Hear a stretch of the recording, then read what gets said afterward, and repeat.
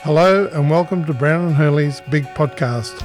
I'm Daryl Evans, Dealer Principal at Brown & Hurley Caboolture, and I'll be hosting this second podcast series. Join me as we explore the history and culture of this iconic Australian truck company. You'll hear from the company and the big rig owners, along with other special guests, as we continue to celebrate 75 years in the trucking business in 2021. Welcome to the Big Podcast. Let's hit the road. Today I'm joined by Mr. Mark Tobin, Managing Director of Followmont Transport. Followmont is a family-owned business based at Eagle Farm on Brisbane's north side, and I believe commenced operations in 1984. Welcome, Mark, and thanks for joining us today. Thanks, Daryl. Could you tell us, Mark, a little bit about how Followmont looks today? Predominantly today is an express freight service throughout Queensland and New South Wales, focus on the regional network, and it's about being in every town every day. So we're doing from a dry express freight through to refrigeration, through to the mail, bread, but everything is very fast moving, and predominantly it's all through, as I said, Queensland, New South Wales. There is some interstate to the business, but we do about 150,000 Ks every night. Excessive fleet of about 1,000, there's about 300 forklifts, but we're self-sustainable and with a focus on service to the customer and just driving a really high DIFOT, which means delivery in full on time to all our customers. So what do you see as your point of difference, Mark? What makes you a good value proposition? I'd say the change in the legacy has definitely been our business has been driven by service to now where we've got an engaged workforce that's actually driving the service. They deliver the service. So it's really a point of difference is our people. Our people make a difference today to where they understand what we're all about and the values and our core business, but our purpose around being driving relationships and being on time every time. That's fantastic. And tell me, technology is huge everywhere today. What technologies have Followmont adopted to make you more efficient? Probably the biggest one of late, Daryl, has definitely been the C&I machine. So we've put that all through our line haul system. So there's about 300 prime movers with them, and that has definitely changed our business. When we did a whole change management program to get buy-in from the drivers, but that system there, I think was about $500,000. But today, we've got footage of where it saves people's lives, and I believe it's probably the biggest changer. It's a game changer. Yeah, absolutely. Yeah. But MT data, so everybody can do their spot checks every morning, their pre-starts. We've got drive cam. There's innovation around the refrigeration, but virtually every driver. So we'd have any extensive 500 drivers has got some sort of a personal device that actually is all about linking data. One other thing we've done with our business, because our business is so diversified with our revenue streams, we've poured a lot of profit back into what we call a Board BI, which is a analytic tool where we've got 100 managers that have got real-time data in front of them that can make decisions on the fly. So this thing just brings all the data together, and from a profit and loss to fuel consumption to how much we're making on a carton to our DIFOT. So every business unit has a module in front of them that we've built. We've got developers that have been on this project now for about 3.5 years.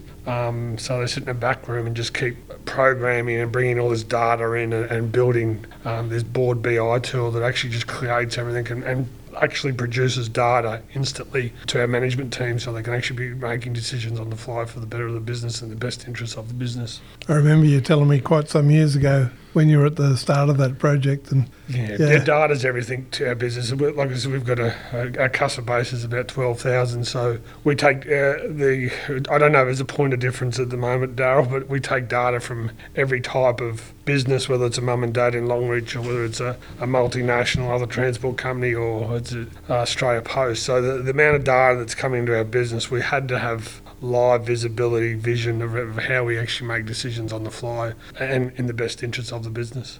Sounds like a great innovation for the business to move it's definitely forward. Changed our business. Mark, I know you've been a strong advocate of women in business, particularly transport business. Can you tell us what that's meant in your business and share some of their success stories? Well, definitely diversity is a huge thing in the industry as we've got an ageing driving workforce, and so we're an advocate for both genders, and doesn't matter what nationality or gender you are.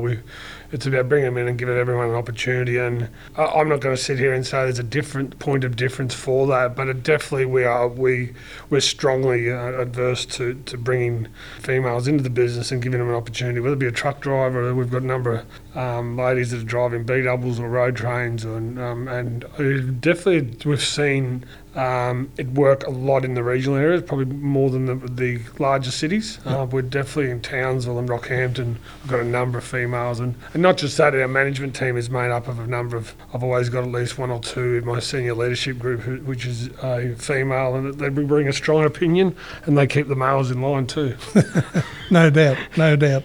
Where do you think trucks will go in over the next 10 years, Mark? I personally think that you talk about the innovation around the driverless trucks. I think in my business, we won't see that in the next 10 years. For the way our business makeup is definitely in mining, I see it being a huge opportunity, and it will grow there. But the platooning and all that sort of stuff, how far we off, I can't comment. But I think the biggest thing is about fuel innovation, Euro 6. But I think for Queensland and New South Wales, the biggest thing that we need is an inland rail infrastructure. We're not going to be able to accommodate the freight task right now under the current infrastructure of the Bruce Highway, especially if you talk about Queensland. So rail will be a big thing around how transport develops, I believe, across definitely the east coast of Australia. If you do the math, there's about 60% of all freight moves from Melbourne to far north Queensland. So I think the rail would definitely be with, we've got to accommodate, and we can't be scared of it. We've got to work with it, because we're not going to be able to,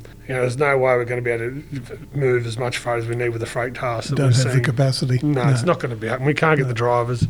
We've got an ageing workforce that every 12 months it grows another year. So I think biggest thing that we can do is really develop youth, and it's about how do we make a good news story out of what we do, and we definitely need to work with the other different industries and the schooling of how we actually make it a registered a trade almost. Trade or something. They're not just truck drivers, and be positive about what we do. And if you think about industry, we probably employ probably up to 33% of if you think somewhere it comes in the supply chain, the amount of people that actually is employed in transport or one way of transport is huge. So we need to make it a positive experience and get more youth into the industry. And how do Followmont attract new drivers? Oh, right now we've got we've got a driver academy, we've got a youth academy, we've got our own training and development, whether it be management or everybody has to have some sort of a development program in their day-to-day. So we're very big on how do we bring youth in and grow within. But I think the biggest thing is any business of the size of what I've got, you've got to have succession planning, and you've got to take it seriously and really think about how do you develop your people to and give them their goal setting, and you've got to be able to do that 360 feedback. So it's two-way. Our management isn't just there pointing the finger. We're very big on how we do our employment surveys and getting 1,000 people to tell us where we need to be better and take that seriously. Yeah, no, it's an integral part of the decision process for sure. Yes. Mark, what do you see as the biggest challenges that the transport industry is facing at the moment? Definitely the getting the enough drivers. That was the biggest thing, and I think we've got to stop being cutthroat. And we've seen some things happen in the past where two multinationals will go at each other, and all they do is drop rates. Where we should be proactively trying to keep the rates and the consumers up and supplying regular CPIs. But it's really about how we come together as an organisation, as an industry body, and work together. And we've got to promote. Definitely, how do we get youth is the biggest thing. Is how do we get people that want to actually come work in the industry? But and just the other thing is just how we're going to accommodate that freight task of the growth. And you've been a strong supporter of the likes of QTA and many of the other organisations. Do you feel that they do a good job for the industry? Yeah, they do. Like QTA has definitely come a long way in the last sort of 5 years, but we work very closely, and we've got our own wellbeing program, and we use QTA with that. We just recently did a campaign where they come out and we did got as many Lionel drivers there and did heart rate checks and. Yep. Just to do about that check-in, but no, they've been great. They've definitely come a long way and worked with us and proactively of how we make it a better place for our staff and the industry itself as a body. Mark, just changing tack for a moment. You've been dealing with Brown and Hurley for quite some time now, and you've been dealing with our Jim Bowler, one of our sales reps. Yep. Tell us about the relationship you have with Jim. I think I met Jimmy about I'll be over 20 years ago, and I think we had a look today. It was about 75 Kenworths in that time with Jimmy. And the point of difference with Jimmy is Jimmy knows my business, so I can just ring Jimmy and say, Jimmy, I need this spec truck, and within 24 hours there's a quote there. And he's a personal friend, and I think it extends beyond Jimmy, but it's the Brown Hurley group from the day dot that we actually started to do business together. We formed a relationship, and now it's into the third generation from when I first started dealing with them, and just great people. And even old Jim Hurley, I still go out of my way to catch up with him once a year and have a beer and just show the appreciation as the family values are so aligned. And it's just great to do business with people that share the same values and care about their people. It's definitely been about a relationship base since the day dot. And I don't think I've ever had a squabble or ever had to stamp my feet since the day I actually started to do business 25 years ago. Yeah, that's great. That's it doesn't matter what branch it is, but I've never actually had an issue. And even today with Paul and Tony, they're great people. And yourself, Daryl, I've known you for a long time, but it's just great to do business with good people that work with each other, have a beer and enjoy and have a laugh. We certainly do that every now and again. Yes. They're good times. And Mark, outside of Follamont, I know that you've got a little side operation called Tobin Transport. Yeah. Tell us about those trucks. That's just a side thing, and it's got they've probably got 3 or 4 trucks that sit at home and don't work, but it's probably the love for the Kenworth brand that I do have, and been fortunate enough to get some of the older models and that you can't pick up that where I've rebuilt them at home, and it's also about I employ a young fella that's worked for me for many years, and he keeps him busy, and don't make too much, make too bob out of it, but it's also feeds a pretty good fetish about the Kenworth product for myself. It certainly shows your passion for the product. Yeah. And most of the convoy for kids, etc., we see Tobin trucks, which is a credit to you. Yeah, no, it's a little fetish that I've got on the side. Really appreciate you coming in today. Thanks for your time, Mark. It's been great to have a chat. Cheers, thanks, Daryl.